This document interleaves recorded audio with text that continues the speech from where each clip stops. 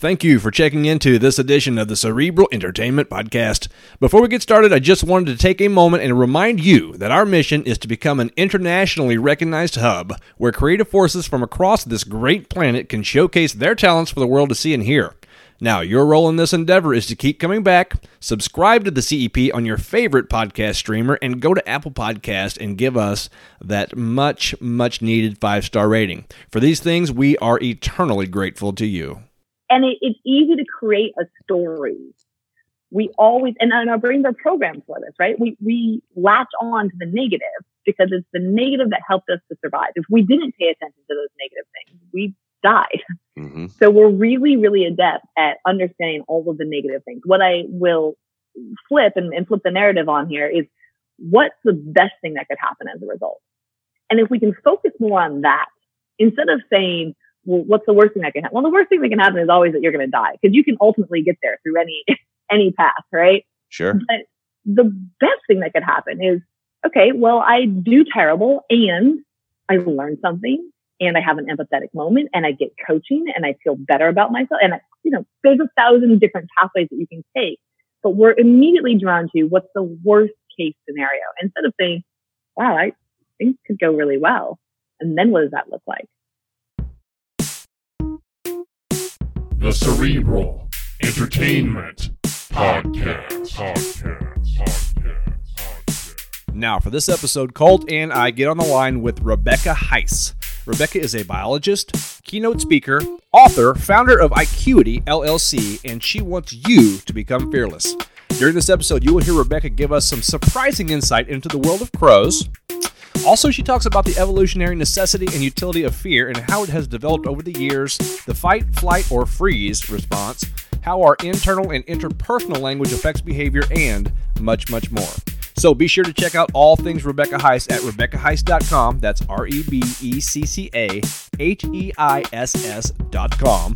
Follow her on the socials and get yourself on the way to a life that is fearless. Now, without further introduction, here we go. Hey everybody, welcome back to yet another riveting edition of the Cerebral Entertainment Podcast. I am James, and with me as always is my good friend Colt. As always. And with us on the line today, Miss Rebecca Heiss. How you doing today, Rebecca? I'm doing great. Thanks, guys. How about yourselves? We're doing okay. We're under quarantine. I don't know if you had any awareness of that, but yeah. That's What? Wait, what's going on? I hadn't. No, strange. I know, right? No, we're doing good though, man. We're good. Staying healthy so far, and I'm blessed for that. And what more could I ask for?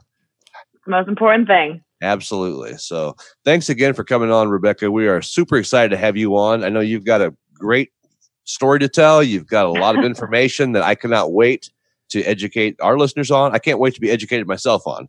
It's one of thanks. It's one of the great things about having a podcast. We get to have guests like you on who have all kinds of awesome information, and it's like going back to school a lot of times for me because I get to indulge in this information, and you come on and you share it with me, and so I love it. Well, thanks don't again. Build me up too much. Honestly, The reason that I love doing this is that I'm constantly learning.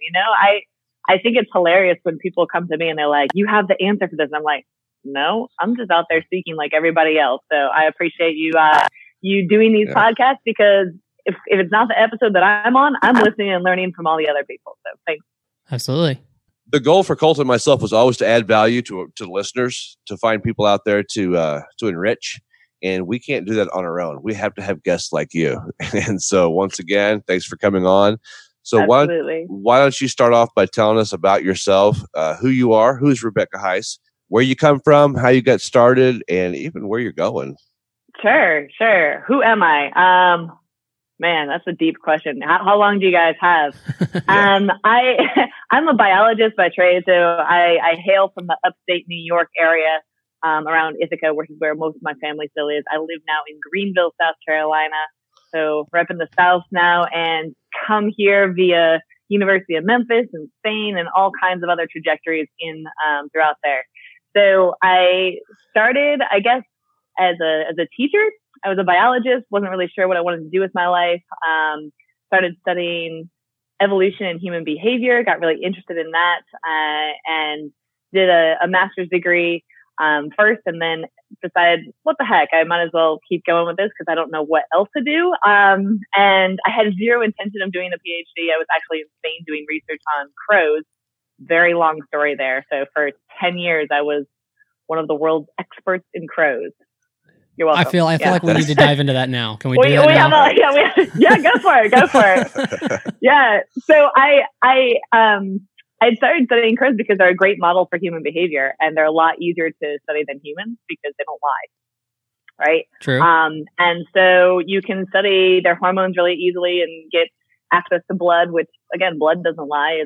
You can see cortisol levels, stress levels, things like that very easily in these birds. So I was climbing 100-foot tall trees, grabbing nestlings out of the trees, bleeding them, putting them back, marking them, banding them. And we had a population of an entire city that was banded, marked, and we knew every single bird as an individual. Wow. So that's kind of a fun background. Wow. Yep. And then, speaking of crazy pandemics, West Nile virus hit. And in 2003, we lost 50% of our population in a single year. So it was wild. I had never intended on studying epidemiology or anything along those lines, but you ended up studying the virus because your whole population was dying of it. So, that was my very strange background, but studied crows for over 10 years. I had no idea. Which it's interesting, it's a fun though. Fact. It's interesting because we're going to talk about being fearless here in a little bit. And you were climbing 100-foot trees, grabbing crows and getting their blood. Yeah. So there is a really good lesson in this in terms of how we adapt to adrenaline, because I will never forget. I was in a tree and I was probably, 100, 120 feet up.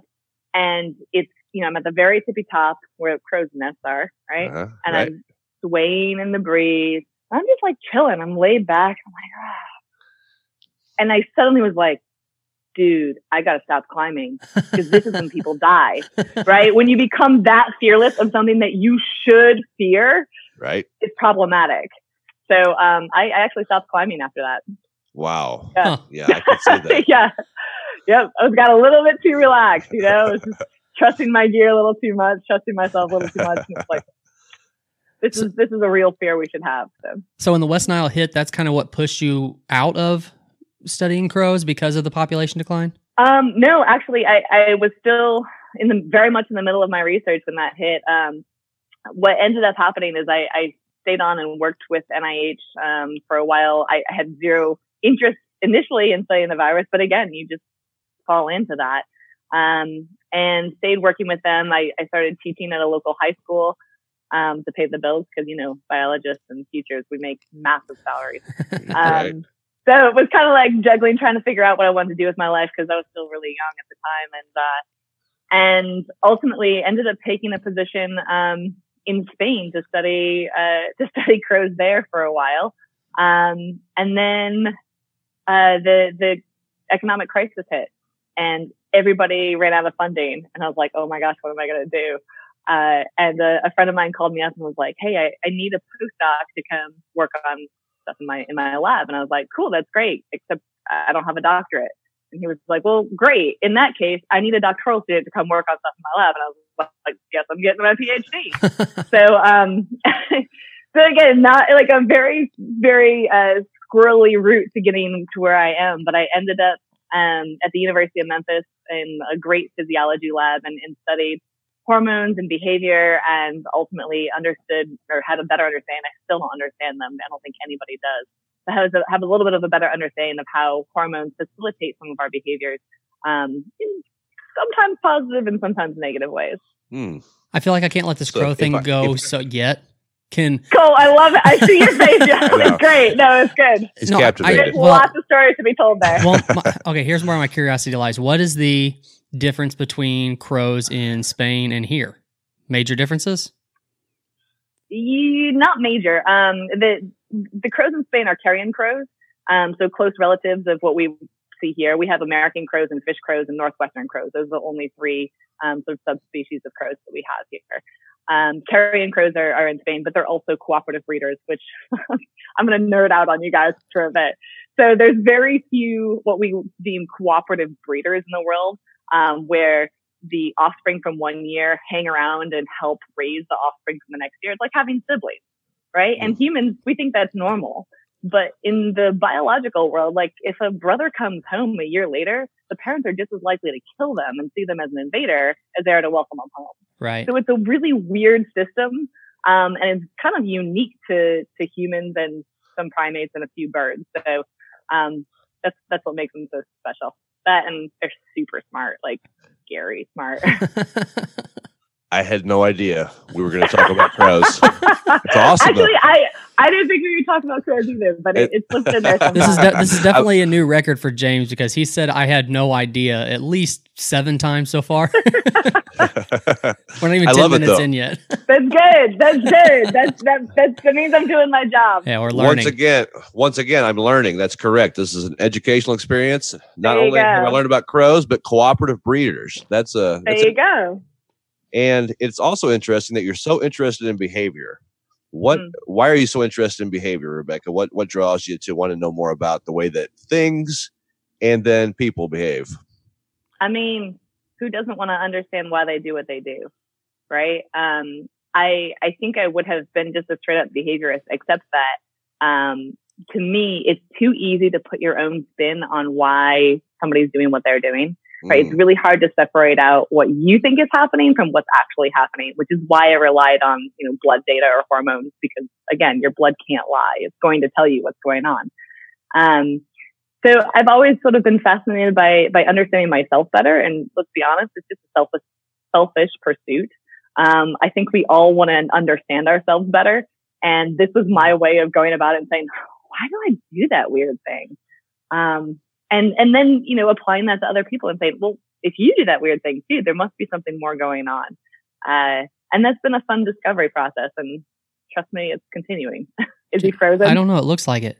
James, are you frozen? Did you leave me? Either that or he's playing a statue really well. Either that or he's testing my observations of behavior. And I'm now interpret what you're doing. So my spin on this is you're having a freeze response. Like, oh, he's back. Okay. Because I'm freezing pretty badly. That's hence my statue-like statue. Yes. We can talk about the freeze response. That's a legit response. So yeah, are we going there to fight, flight, or freeze? Yeah. Okay. Yeah, and I appreciate that you know that. This is one of these rarely talked about and so important pieces to talk about, which is, under stress, we typically say fight or flight, but that third F is super important, especially when it comes to some of the behavioral processes that we have in the office and in the workplaces these days. When you're seeing the Me Too movement go through the roof and sexual harassment claims go through the roof, part of the reason for that is because we're not talking about the freeze response. And so many women experience 70% of women experience the freeze response. So what that might look like is if I'm getting hit on and I don't want to be hit on. All right. And I'm not really communicating, right? Like, yeah, right.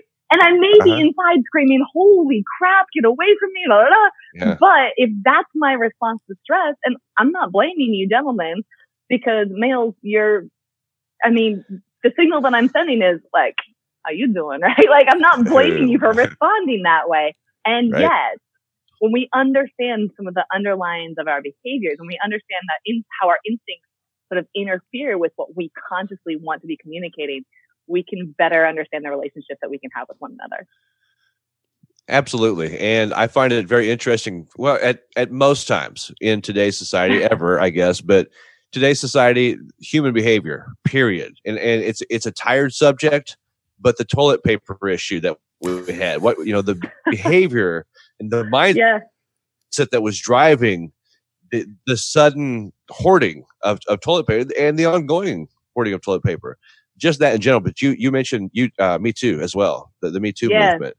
Some of the drivers behind that, the behavior and the behavior that drove that behavior, I find increasingly interesting about how we humans are reacting to each other. And I know that social media is a big driver of this because of the proliferation of information and the way that it's just at the touch of a button. It's in our hands constantly now that we can see each other, that we can hear each other, that we can those kinds of behaviors that are happening. That was such a good lead in, though. I have so much to talk about with that.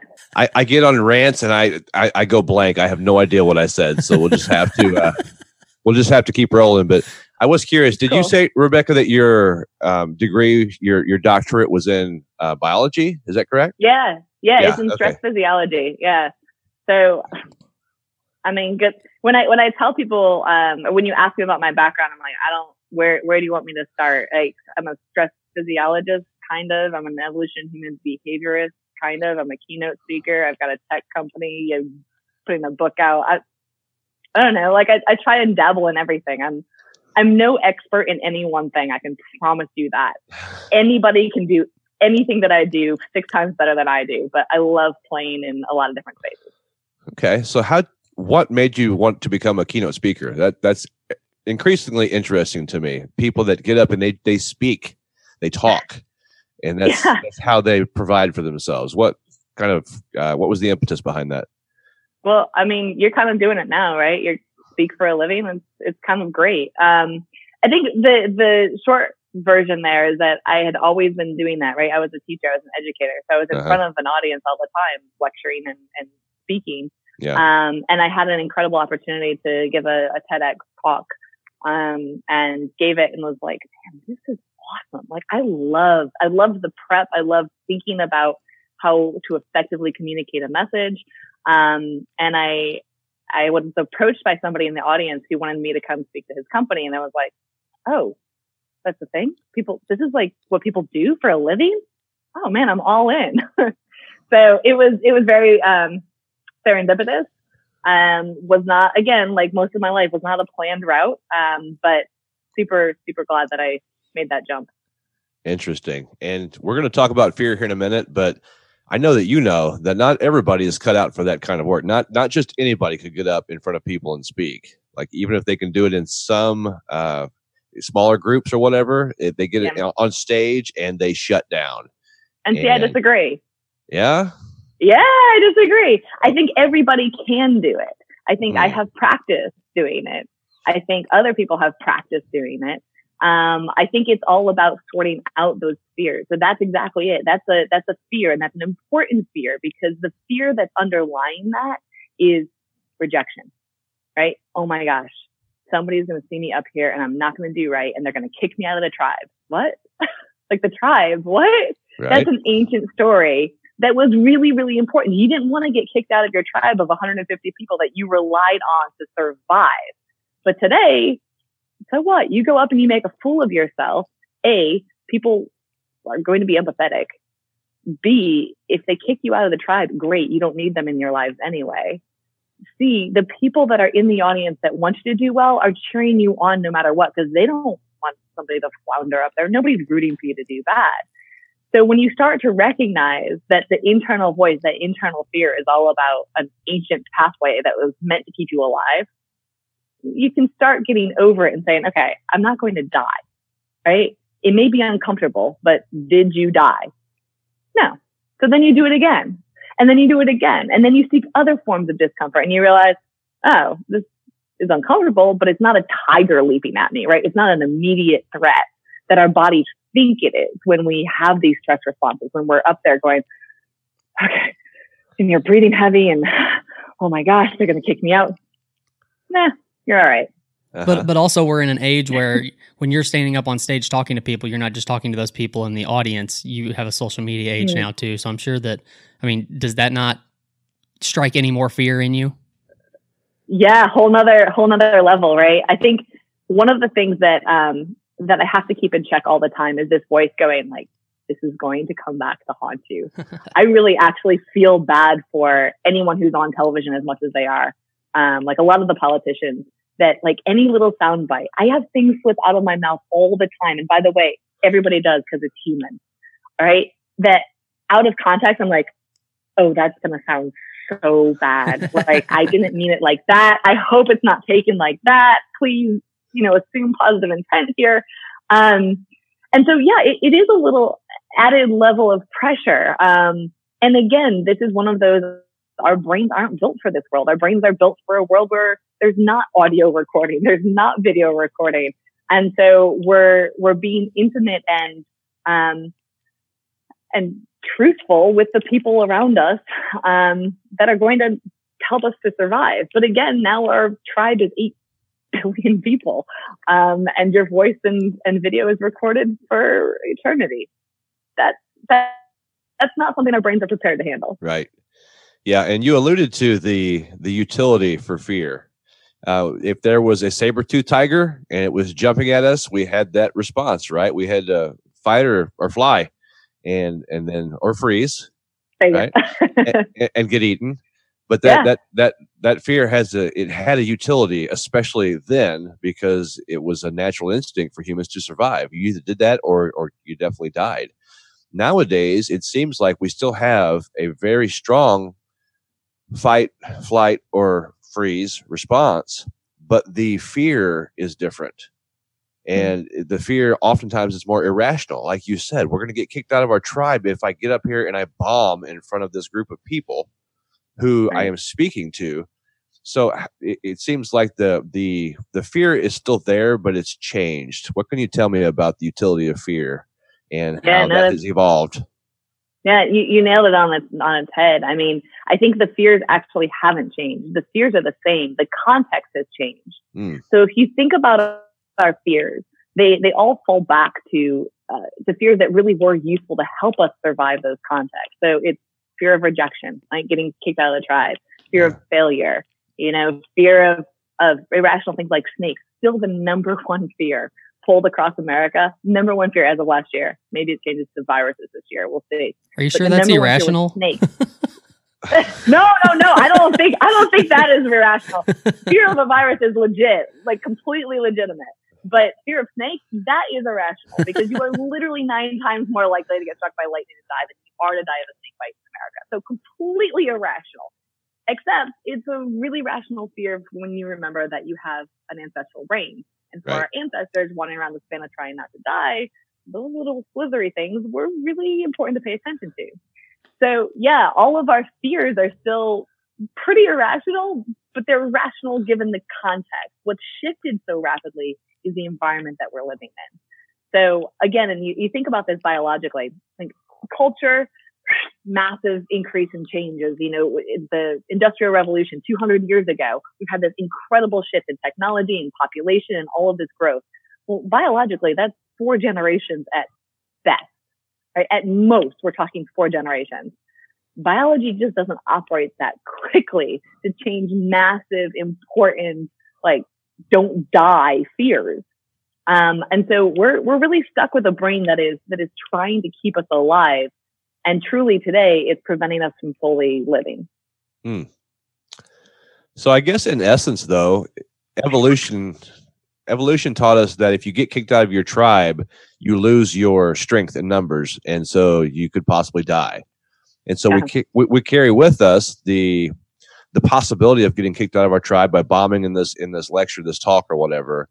And therefore our brain still tells us that we're going to die. Is that basically what we're that's exactly it. That's exactly it. And so being able to sort out and rationalize with your brain, which is not as easy as it sounds, because you literally have to overcome 200,000 years of evolution in your brain screaming at you going, you're gonna die, right? They're gonna kick you out and you're gonna die. Right. Because it's in that land of our ancestors, it's sparse, it's dangerous.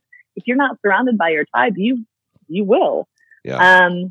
And now you're in the environment where you have 8 billion people commenting, liking you on Facebook, not liking you on Facebook. Now you're trying to figure out your social status. That is a huge stressor for us, right? Trying to understand where we fit in the world, and sort of compromising with our instincts and saying, okay, we need all this information. Well, do we need all this information? Are all 8 billion of these people as important as the people that are directly in my life? And unfortunately, our brains have no real mechanism to say, like, you aren't real. I see you, right? And for our ancestors, like that should be enough. But you're not, you're real, obviously, but not here in my environment. And our brains don't recognize that. Interesting. Do you think there's a time in the future where these won't really be stressors anymore, or as much of a stressor before we turn into robots, at least? Yeah, that's a great question. Yes, and so individually, let me answer this in two ways. Individually, I think that we all have the capability of overriding and making these changes for ourselves. Do I think that they will be passed on in terms of like pass on to our offspring and like actually evolving? Yeah, in probably another 100,000 years or so, we'll be at the point where we should have been for this environment. Now, what our environment looks like 100,000 years from now is anyone's guess. Right. But what's happened is that as humans, we've removed ourselves from any kind of real natural selection. So we don't die. Like if you bomb on stage, you don't die. You carry on. And so there's no real strong pressure to change our brains to say, oh, well, guess you really should fear that, or you shouldn't fear that. And that's great, right? I hope you don't die of fear, or of all these irrational fears, but it does mean that there's no pressure to really eliminate them from our population. Does that make sense? Yeah. Yeah, it's very, very interesting too. And I'm I'm happy that you don't want people to die from that fear. That's good. But at some point in time, don't you have to kind of unravel that fear? If one is to be fearless, they have to kind of face that fear and then take apart its components and see how to mitigate their response in despite that fear, right? So how does one become fearless? What does one have to do? Because great question. And this is a really long response. So let me start by breaking down the easy part first. Sure. The easy part is don't be fearless. Fearless is a terrible thing to be, right? But fearing less, I'm putting the less in parentheses now, that's the goal. So being fearless, like walking out in front of a Greyhound bus, terrible idea. Like don't do dumb things because you have no fear. That's me swaying at the top of a tree. Bad choices. But separating out true fear, what you actually should fear, viruses, pandemics, things that you are outside of your control, honestly. There are some things that deserve our fear. Tigers, but other people, other races, those elicit stress responses, those elicit fears. Other people that think differently from us are craving a variety that we're not going to have enough. That's the hoarding behavior you're talking about. Like, oh my gosh, there's a stressor. We must grab all the resources for us. No, those are fears that we need to address and deal with and understand the underlying physiology and drivers of that behavior. So the short answer to a much longer question is that it's a process. And unfortunately, what people are looking for is a magic pill, or I'm going to do this for 21 days and then I'll be cured, right? And then I'll be fearless. And the reality is, no. This is an ongoing, everyday step back. Take a look when you're feeling that stress response, when you're feeling that heart racing and your breath shortening, going, taking that deep breath and going, wait a second, is this my instinct kicking in? Is there an actual tiger that's about to eat me? Is this serving me? Or is this something that I need to overcome and calm myself and use my rational brain to think about? And that takes a lot of practice, and it is ongoing. Not the answer you wanted, I'm sure. It's actually perfect. I love it because it's a very intentional way to address fear. And it's not just like you said, it's not becoming fearless to where you're fearless to where you just walk out in front of a Greyhound bus because you don't have any fear, right? That's going to get you killed. Yep. But to fear less is a calculated approach to should I fear this? It's intentional in the sense that you're thinking about whether or not you actually should fear things like race, or even at some point things like getting up in front of a crowd and speaking, because is it going to kill you? Or and I guess you could do a cost and benefit analysis of sorts. You could do a pros and cons. Mm-hmm. So what if I do bomb? What's going to be the worst possible thing that can happen to me? Versus what's going to happen if I walk out in front of this bus, right? And so you become intentional in what you choose to fear and what you don't. Yeah, and I'll caution you with that because Tim Ferriss, I think, talks about fear setting and like what is the worst thing that happens, right? And I think because we're not rational creatures, we'll get to the point where like, well, we bomb in front and then my boyfriend breaks up with me and then I end up depressed and like you go through this whole big, sure. And it's easy to create a story. We always, and our brains are programmed for this, right? We latch on to the negative because it's the negative that helped us to survive. If we didn't pay attention to those negative things, we died. Mm-hmm. So we're really, really adept at understanding all of the negative things. What I will flip and flip the narrative on here is what's the best thing that could happen as a result? And if we can focus more on that, instead of saying, well, what's the worst thing that can happen? Well, the worst thing that can happen is always that you're going to die because you can ultimately get there through any path, right? Sure. But the best thing that could happen is, okay, well, I do terrible and I learn something and I have an empathetic moment and I get coaching and I feel better about myself. And, there's 1,000 different pathways that you can take, but we're immediately drawn to what's the worst case scenario instead of saying, wow, things could go really well. And then what does that look like? Some of that stuff's passed down through generations and stuff, though, too, right? Like even when you talk about like fear of other races and stuff like that, that kind of thing can be passed down from parents, grandparents, and stuff like that too. And you kind of have to think it out on your own and make your own opinion of the whole scenario to see to know if you should fear this or not. Yeah, so you raised a really good point there, and especially with fear of the other. So this is one of the instincts that I talk about. This is actually a biological instinct. So biologically, we are programmed from the day we are born to when we see somebody who doesn't look like us or act like us or operate under the same rules and regulations as us, we have a stress response. Because think about what that meant for our ancestors. You were surrounded by people that looked like you, that acted like you, that operated under the same rules and regulations as you. And somebody who didn't look like you wasn't coming over to borrow a cup of sugar, right? They were literally there to kill you, steal your resources, whatever it was. So we still have this stress response when we see the other. Now, that can be culturally reinforced for sure. And it often is. But it's our job to recognize, wait a second, hold up. Just because I'm feeling this stress response right now, and you may not even feel it, but I promise you, I can prick your finger and take a blood sample. You'll have cortisol just pumping through your veins, right? So recognizing that and going, wait a second. There's a lot of techniques actually to overcome specific fears. So like fear of the other, for example, is mostly an empathy gap. It's because we don't hang out with people outside of our own race or religion or political viewpoint or whatever it is. We like people who are similar to us. And that's biologically driven.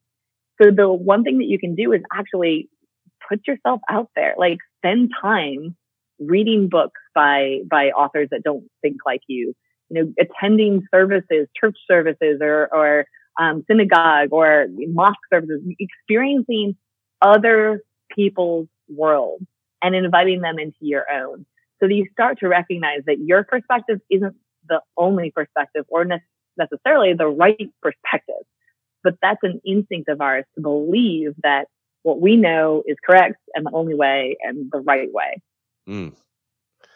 One has to challenge themselves. Indeed, and it will not be comfortable. Yes. At all. Yes. But will it kill you? So before we move on, Rebecca, I found it interesting that you mentioned snakes and crows, but snakes in this general sense, because I knew that, or at least it's my understanding that, and you can correct me if I'm wrong, since you have studied evolution so thoroughly, that we have such a fear of snakes because it was, because they could bite us, but it also provided us with a sense of patterns, because you could see this slithery little thing in grass or in other surfaces, rocky areas, dirt, whatever the case may be. And we had a sense of patterns because we had to watch out for these things that might bite and make us sick and possibly even kill us. First of all, confirm or deny whether that's even true. and second, how does that sense of patterns play into our modern world as far as sensing danger? Yes, kind of. Okay. Can I give that answer? Absolutely. So yeah, our brains love categories, right? And shortcuts. And that's really what we're talking about with fear is this reliance on shortcuts.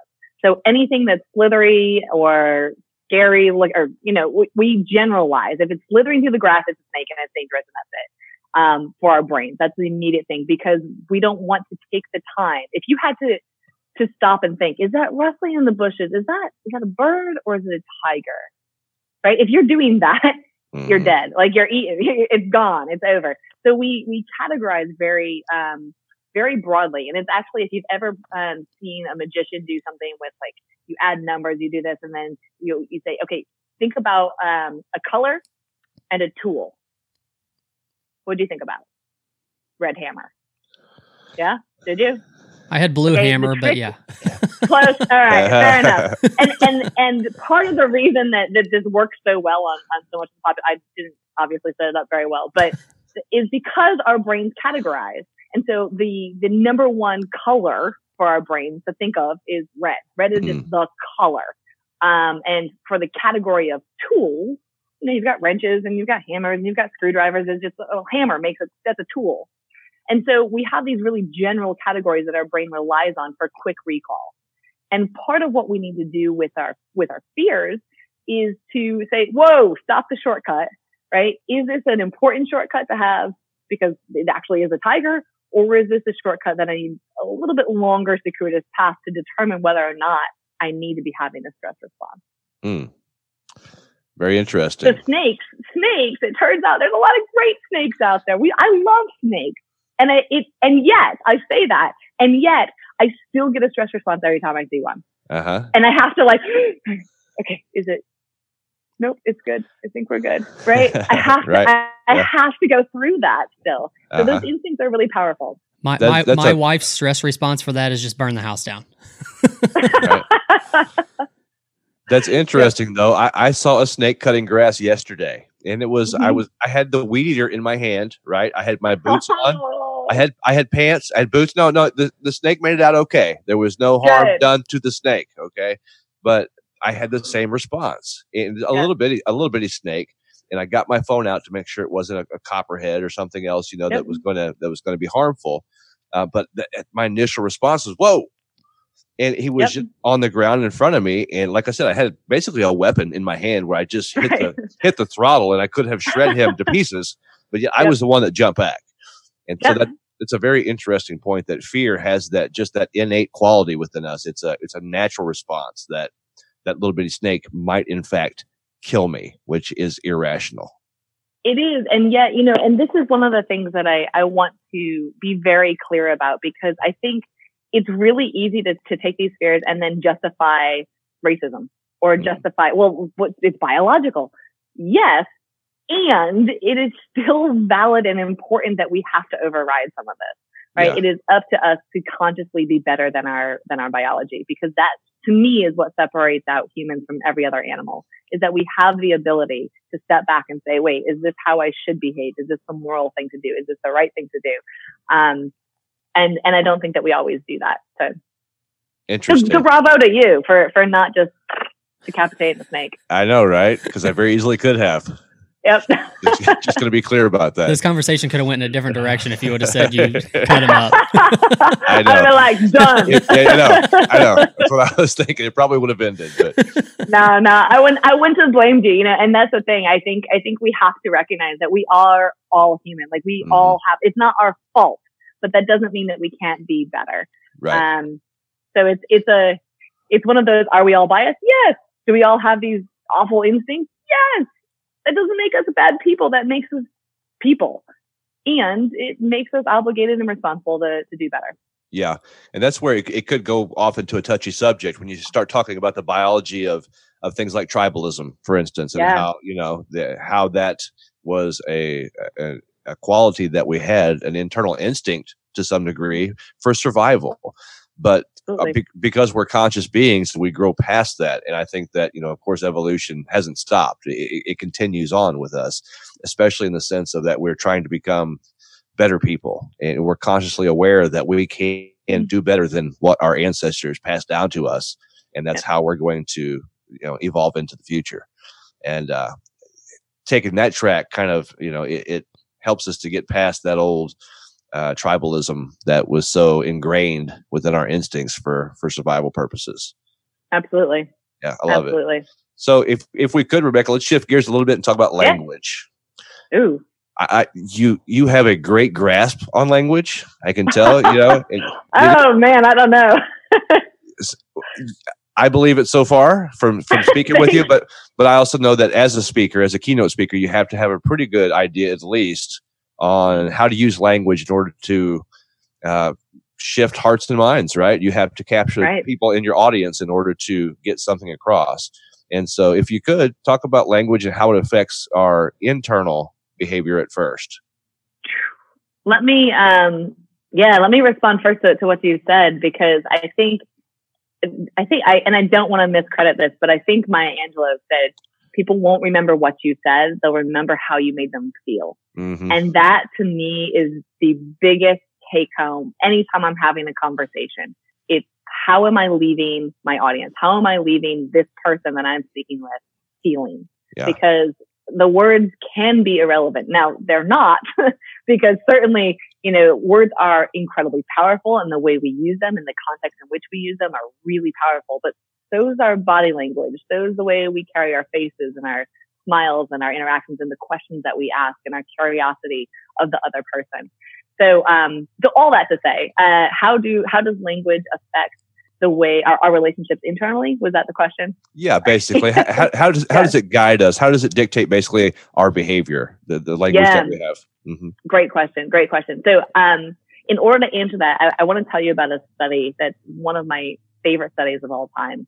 And it was a group of housekeepers that was split into two different groups. One group was told nothing. The other group was told that they were meeting the Surgeon General's requirements for exercise. And that was the only difference between the two groups. So they all wore those nifty-difty wristwatches, which tracked, steps and exertion rate and all of that. And that's factoriality analysis. They're all kept on diets. That's factoriality analysis. And yet after 4 weeks' time, the group that had been told that they were meeting the Surgeon General's requirement for exercise, that they believed that, lost weight, lower blood pressure, lower body fat, lower waist to hip ratio, lower anxiety, like all kinds of health benefits after 4 weeks. And there was no difference other than the story that they were telling themselves. So the first time that I read that study, I'll be honest, I was like, you are an athlete. But I also am like a bit of a skeptic, right? I'm a bit of a skeptic. And I was like, there's no way that this is just a voice that is the language that we're using about the story that we're telling about ourselves. Yeah. And it turns out the more research that I did, the more I realized, wow, that voice, that language is incredibly powerful in the way it drives not only our relationships with ourselves, but in the relationships that we have with others. So I hope that gets at your question a little bit. Those stories are so powerful, and listening to them, actually, if you're ever quiet enough and still enough long enough to listen to that voice, first of all, it's uncomfortable. But second of all, that voice comes up and she or he will almost immediately be negative. Like, you're failing at this. You're not good enough at that. You are an imposter. Oh, you forgot about this. Don't forget to do this. And there's this running list of voices that are telling you all these negative things.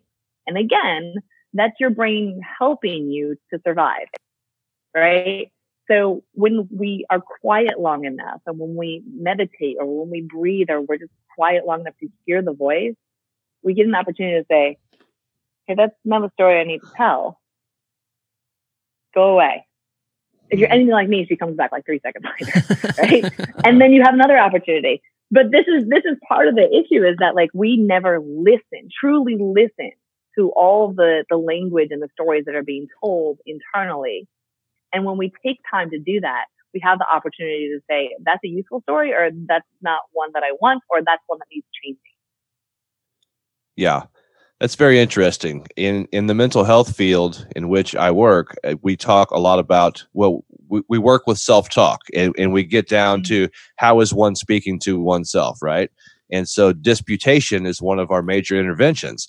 I need to be able to dispute those negative voices and argue with that voice and say, no, I am worth it. I don't want to hurt myself. I don't want to, input the harmful behavior in there. And that is kind of the same thing that we can shift even if it's a neutral voice to a more positive voice. Would you agree to that we can we can shift our self-talk to actually drive ourselves into bigger and better places. And that language that we use internally will affect our behavior so that we can actually thrive and not just survive. Oh, absolutely. Absolutely. It's such a powerful driver. And I want to give nod and acknowledge the fact that the disruptions in mental health have been massive in the past 100 years, and they're growing exponentially. And a lot of that is brain chemistry. And yes, we need to change those stories. And yes, it's possible to do that. And yes, sometimes we need extra help for that. So if you're sitting at home and listening to this and going, well, I just have to change my story, and you're getting frustrated because you can't, please seek help, right? Seek external help. That there are doctors that can help you with that. There are physiologists that can help you with that. And sometimes that's needed. So yeah. So if we can, let's shift that to interpersonal behavior, how our language affects others around us. Yeah. In speaking to myself, I've realized that how I speak to myself, my own self-talk, also kind of dictates, at least to some degree, how I talk to others around me. So if I've been through negative time periods in my life, and in looking back, I realized that I was talking bad to myself. My self-talk was very negative. It was down. It was that guy that you keep referring to over here, that voice that I had. And yeah. And he wasn't very nice to me for a long time. Yeah. And I noticed that in turn, I wasn't very nice to those around me, because that was the experience that I had internally, and it projected externally. And so, I've learned that by talking to myself and loving myself, having compassion for myself also equals having compassion for others. And so, as a leader and trying to fear less, how does that interpersonal language affect those around us? Yeah, that's huge. So what you're really talking about are these micro environments. So from an evolutionary behaviorist perspective, when you're negative and stressed out and mean to yourself, what you've created is an environment of stress, of scarcity, of competition, where you're not good enough. And so you have to go out and sort of fight for everything that you can get. So what that equates to is externally, when you're having communications with others, you see them as competition. You see them as somebody who's going to reject you. You see them as threats rather than as this potential community, a space for belonging.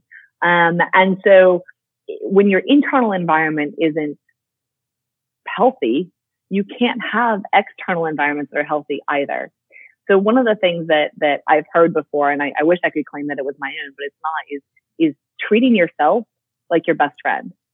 So I often will take that voice and pull her out of her and personify that voice, put her down next to me, and ask myself, how long would I hang out with that person? And if the answer is not too long, then I need some work, right? I need some work here, because that's the part of me that is going to come out externally to others. And I would never treat my best friend that way. So I can't be doing that to myself either. Right. Yeah. And this also kind of takes me to the next point about leadership versus authority. How I speak to those, if I want to be a leader amongst people, whether or not I have a position of authority or not, because personally, in my day job, I'm a consultant. And so I learned that being a consultant, I have to move people without having direct authority over those people. And so there's a high measure of persuasion. There's a high measure of, the language that I use has to be compelling to people to get them to want to do the way that, do things the way that I want them to do, without me being able to say, you either do it or else. Right. And so do you have any insight on language, or on authority versus leadership, and how those roles can differ, how they coalesce, how they merge, and anything you got on that topic? Yeah, sure. Yeah. So James, I think you actually have the privilege of having a good opportunity there, because to me, being an authority probably means you're not a leader. If you're claiming authority, it's a dangerous game to be playing.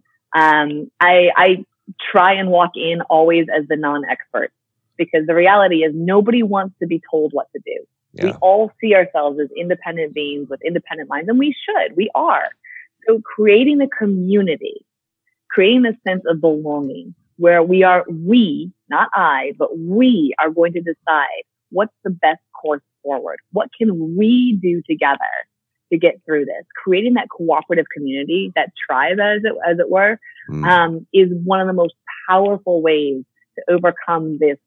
I'm your leader. This is how you're going to do it, and come with me or else. Because that sort of dictatorship, nobody responds to very well, especially male to male. Males compete for status. And so if you're coming in and suggesting to another male, this is how it's going to be done, that male now has to one up you, because he's not going to lose status. He's not going to lose face in front of all of his potential mates. I know this sounds absurd, but this is how our brains are thinking, right? Our brains are like, I have the opportunity to mate with her. No, I will not. I will not, I will not let him come in and tell me what to do. And so we have to adopt this cooperative type of language to move the masses forward, and to say, look, it's not us versus, it's not me versus you or you versus me. It's us versus them.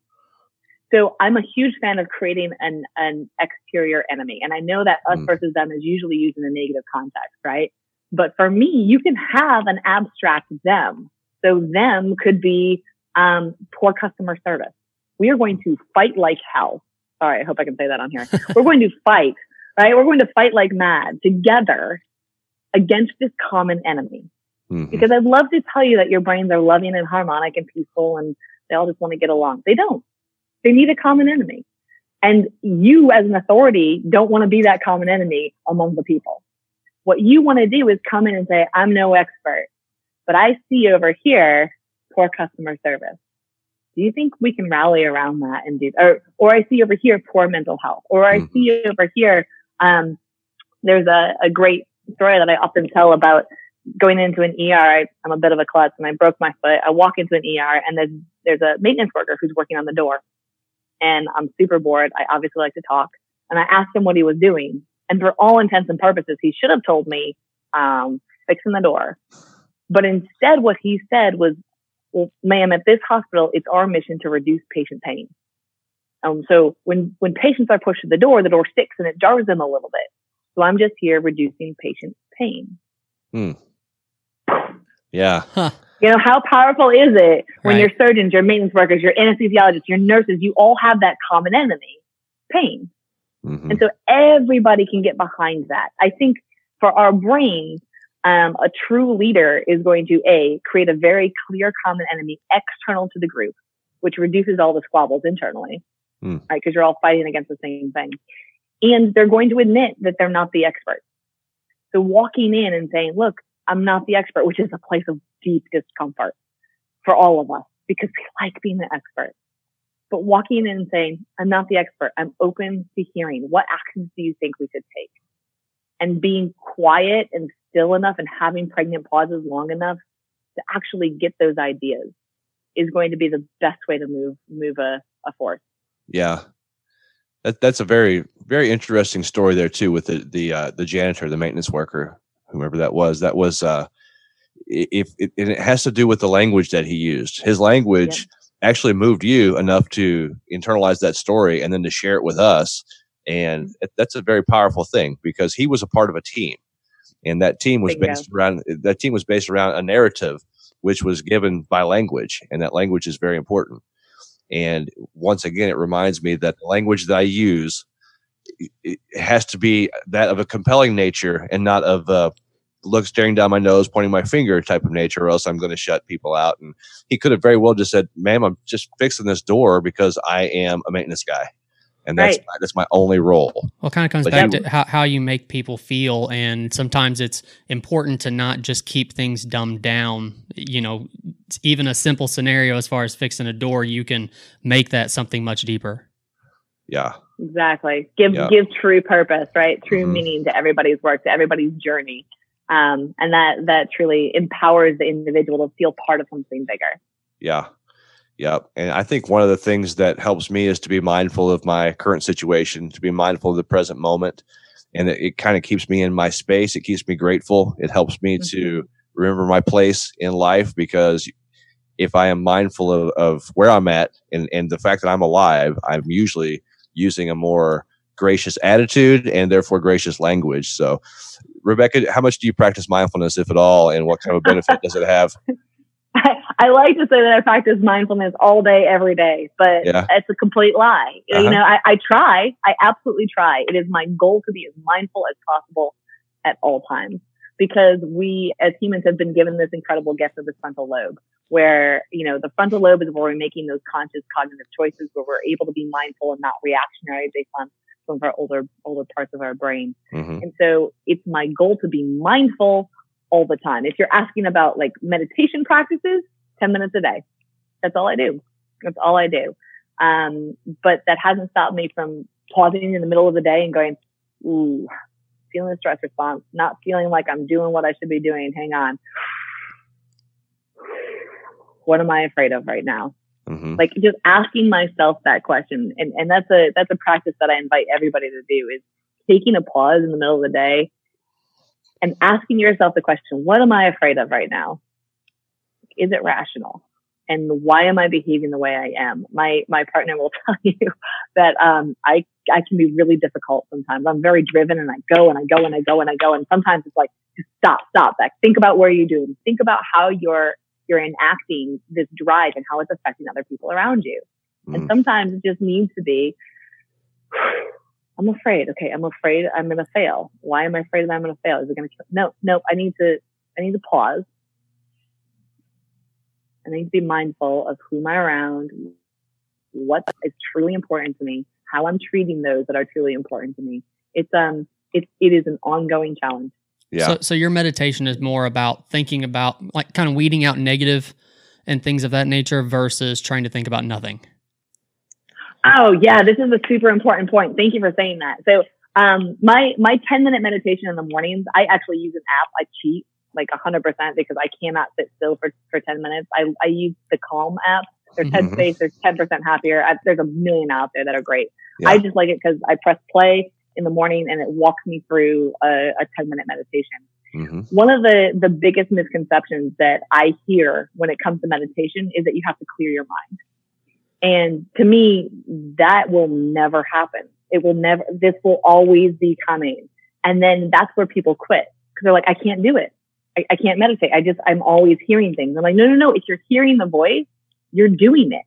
Like, that's the whole goal of meditation, is to like hear what's going on in the background of your head, all those subconscious thoughts, so that you can adjust them or change them or ignore them or start to come back to the breath or to the frontal lobe. So I'm really glad you brought that up. If there are people out there that can completely clear their mind, like, bravo, you have reached nirvana as far as I'm concerned. I'm still working on that. Yeah. But don't feel like you're failing, right? Don't feel like you're failing if your mind isn't clear. Yeah, mindfulness practice to me is just being aware of that stream of consciousness that is happening, not really trying to fight it so much, trying to just notice it, pay attention to it, be curious about it. And once again, like you said, Rebecca, is see where you can fine tune that stream of consciousness to better suit your lifestyle, to better suit your needs, to be a better person. Like, if I can check in, which is also what it sounds to me like what you're doing when you check in, what am I afraid of? Where am I at? To me, I have to be careful about, okay, what am I anxious about right now? And how is it affecting those around me? Because the way it's affecting me. And so if I can check in and say, okay, I'm anxious about this right now, I can fine tune that, try to turn down the knob a little bit, try to turn down that knob so that it doesn't affect me in a negative way. That way I can be more present in that moment and be a better person to not just those around me, but also myself. And so perfect. Mindfulness it's so important for me, because otherwise I am all over the place. I'm a squirrel running around. I think we all are. Yeah. Yeah, we all are. I mean, we're living in a world with massive distractions. Yeah. And our instincts, we're informivores, right? The more information, the better. And that was true for our ancestors. And today, you could spend all day on Google and never reach the bottom of the internet. So, mindfulness is super important. Yeah, absolutely. Rebecca, we really appreciate you coming on with us today, giving us your valuable time on this Saturday morning in the midst of quarantine. I don't know what else you'd be doing, but it's probably something, you'd be amazed at how busy I am. Actually, it's crazy. I don't know, but this has been an absolute delight. Thank you guys both for having me on. I hope that this is useful to you all and to your listeners. And feel free to reach out if there's ever anything else I can do for you guys. Yeah, it's definitely useful, and I know it will be to our listeners as well. We love soaking up knowledge and experience. Experience is just so valuable that when you can see other people's perspectives and gain from it, then you really have a pretty good grasp on what you're doing in this life. So if you could, let everybody know where they can find you, where they can follow you. And absolutely. Yeah. So the easiest place is RebeccaHeiss.com. That's HEISS. You can find me on YouTube. I am on the Twitter and the Instagram at Dr. Rebecca Heiss. Or just Google my name. You will find me, I promise. Please follow, reach out to me if there's anything I can do to help. And don't be a stranger. Absolutely. That's awesome. Especially if you want to know more about crows, apparently. Yeah, and absolutely. Absolutely. Which is absolutely awesome. I've never met anyone, honestly, never, who studied crows. It's especially went to another country. It's awesome though. I love it. I mean, it's a claim to fame. Right. Yeah. I might be reaching out just because I have a lot of questions. I I didn't want to take a whole podcast to talk about crows, but I had a few questions I had to ask. We can do another one. It's worth it. There's a lot of good crow stories. I could tell Colt is burning with questions about crows. So. Screw your mindfulness stuff. Tell me about those winged creatures. Thanks again, Rebecca. It was my pleasure. Be safe, guys. Keep doing great work and be fearless. Thank you. Appreciate it. All right. Be well. Bye-bye. Bye, guys. Thanks again to Rebecca Heiss, and thank you, CEP listener. Remember that word of mouth is like a random mutation to the evolutionary process for us, so don't forget to tell your friends and fam about the great variety you hear right here on the CEP. Please subscribe to our show on Apple Podcasts, Stitcher, or wherever you consume the podcast that you love so much so that you can keep the variety coming straight to your ear holes with the automaticity. Also on that note, when you go to Apple Podcast, it would help us immensely if you would give us that 5-star rating while you're there to show your love for the CEP. And speaking of love, come on, you know what's coming.